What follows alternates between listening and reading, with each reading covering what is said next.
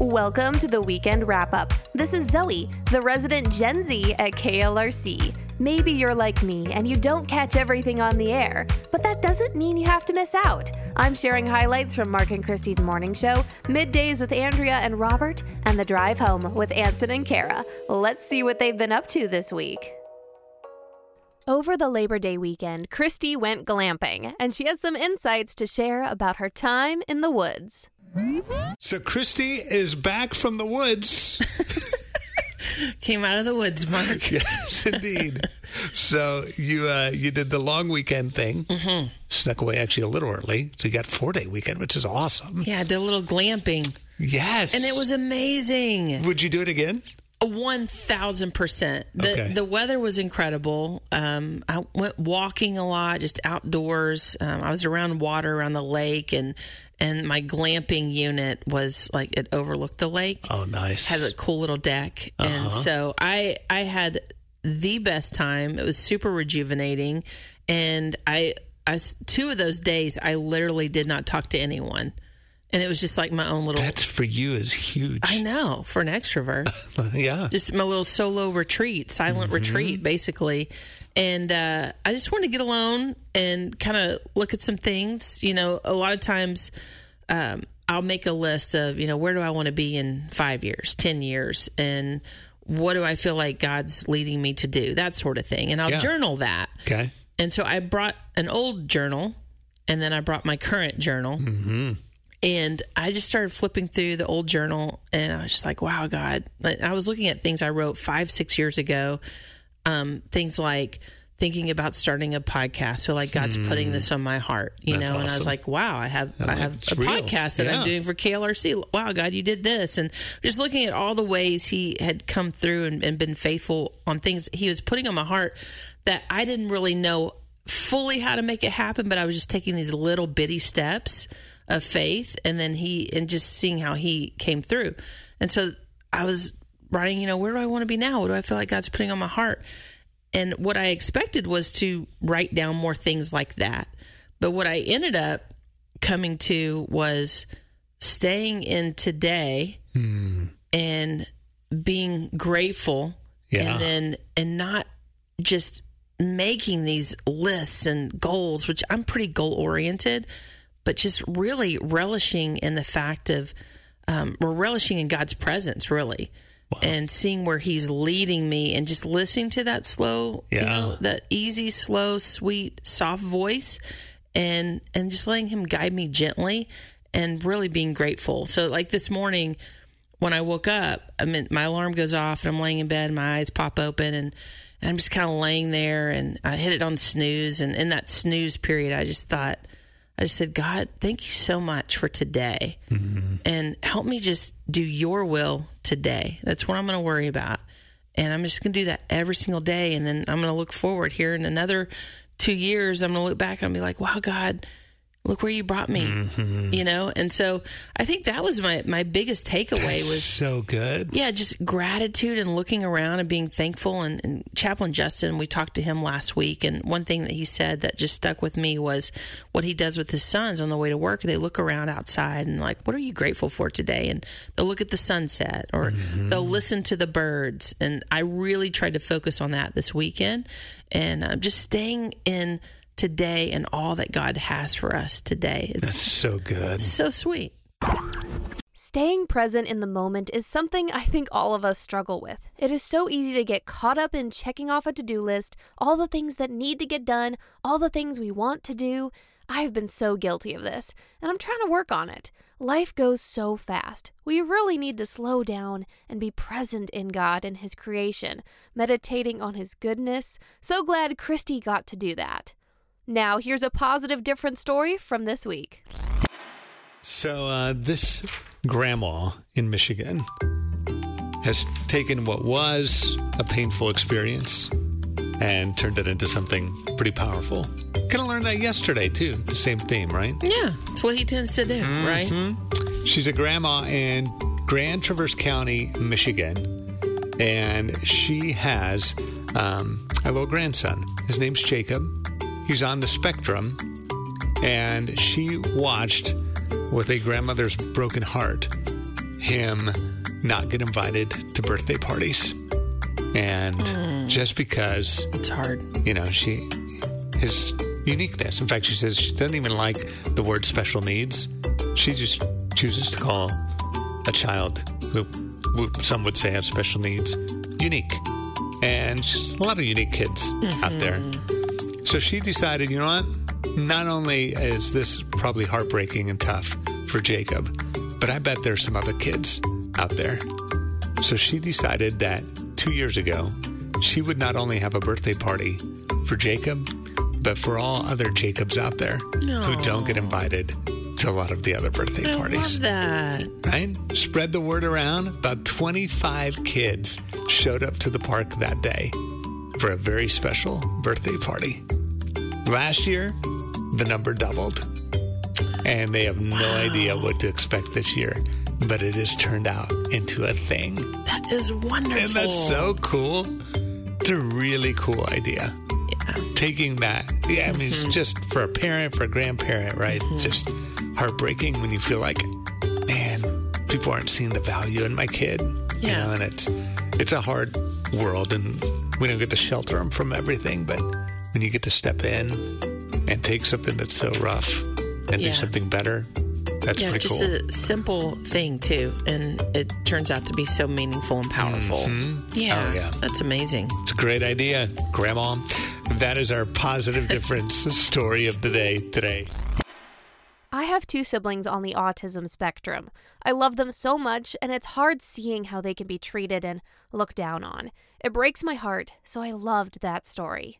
Up next is a funny story about why Christy was late for work one day.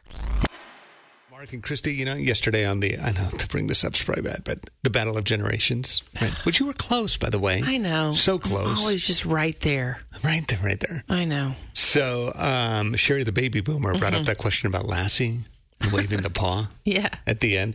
Cindy is one of our listeners. She messaged us this morning. She said, when I was little, I used to wave at Lassie and say goodbye, and then I would cry as the show went off the air. Oh, oh my goodness. Is so sweet and wild. Sad.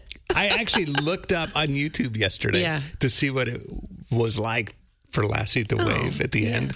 Started watching. I actually watched a little bit of Lassie yesterday. Did you cry too? I didn't cry. Might have if I said. Come on, Mark. But I was like, I think I almost want a dog. Like I was watching. What? This dog's incredible. Like who doesn't love Lassie? And then you tell me about your morning, and I was like, no, I don't want a dog. I give up. You know what? No, don't let that be a deal breaker. Yeah, no, I don't want to be like my dog kind of made me late. Yeah. Well, I was trying, like every morning, it's not a big deal. I open up the back door. Both my dogs that go outside, it's no big deal. I come open the door. I yell for them. I'm like, Shaggy, Scooby, come on. They come flying back to the door, and I give them a treat. That's our daily routine. Well, this morning, Scooby came back, and he's just standing there next to me as I keep yelling for Shaggy, kind of like, where are you, Shaggy? We're both going, where are you? Shaggy's not coming back, and I'm like, I don't have time for this, you know? And so I kind of... This is really early in the morning, so it's dark, and Yeah, and I try not to... I usually just yell like once because, I don't want to wake my neighbors up. Sure. What's up with the girl yelling at, 5 in the morning? Right. And so... he doesn't come back. I'm like, okay, maybe he needs a little more time. So I go back in. I finish making my coffee. I come back. I open the door again. Yell. Nothing. So then I walk out, and then I walk right into a web. Like so a spider apparently web? Overnight, Charlotte, worst. the spider, decided to just make a massive web over that door, and it's dark, so I wasn't paying attention. So then I'm screaming now because I've got a spider. Charlotte's like harassing me. Anyway, it was just kind of a nightmare. And so then I know I got all that out, and then Shaggy, eventually I see him kind of trotting towards me, and I was like, thanks, Shaggy. Thanks for everything. You. See? Whatever. I really, really want a dog. No, but listen, I just want you to go back to Lassie. Oh, okay.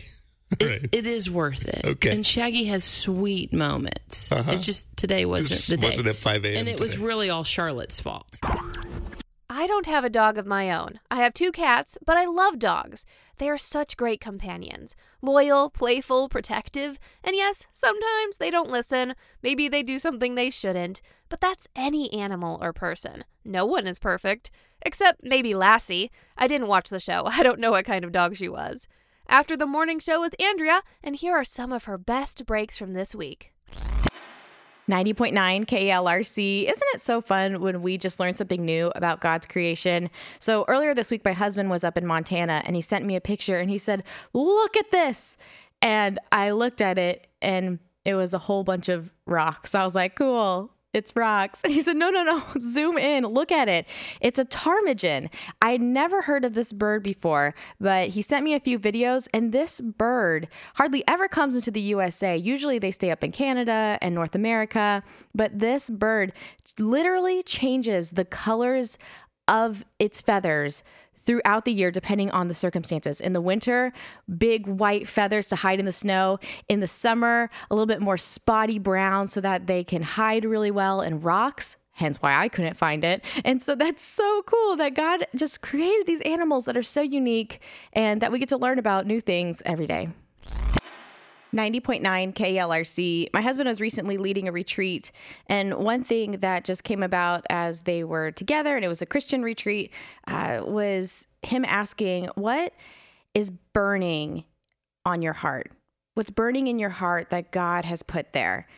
And it's just a good reflective question. Like, what is it that God is putting on my heart? And for me, I have not been really good at reading my Bible consistently the last couple of weeks. I need to get on that. That's what's burning in my heart. But it was just really interesting as people shared what the Lord was teaching them in that weekend at the retreat. So just a good thing to reflect on.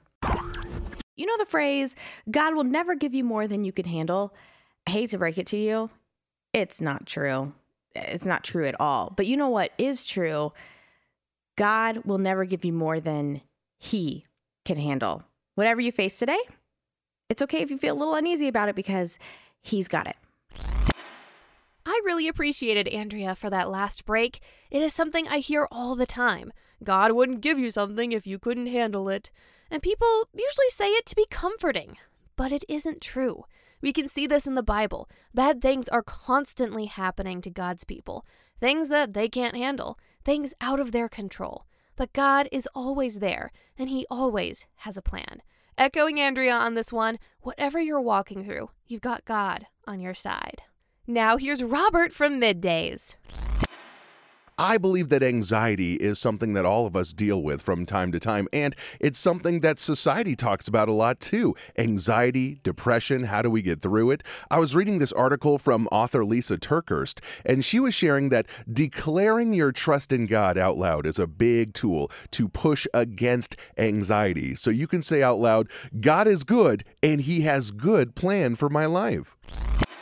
90.9 KLRC. I'm Robert, and the way that we show kindness to others, it's incredible. It has a positive ripple effect. I was reading Natalie's story online, and last week she got into a car accident. And if you've ever been in one of those, it is scary. You get all shook up, you don't know what to do. And for Natalie, she was actually a bit hurt. And so there was these 2 young men who had seen what had happened. They parked and hopped out of their car, ran over to Natalie's car, and they were just holding her hand, telling her that it's going to be okay. The ambulance is on the way.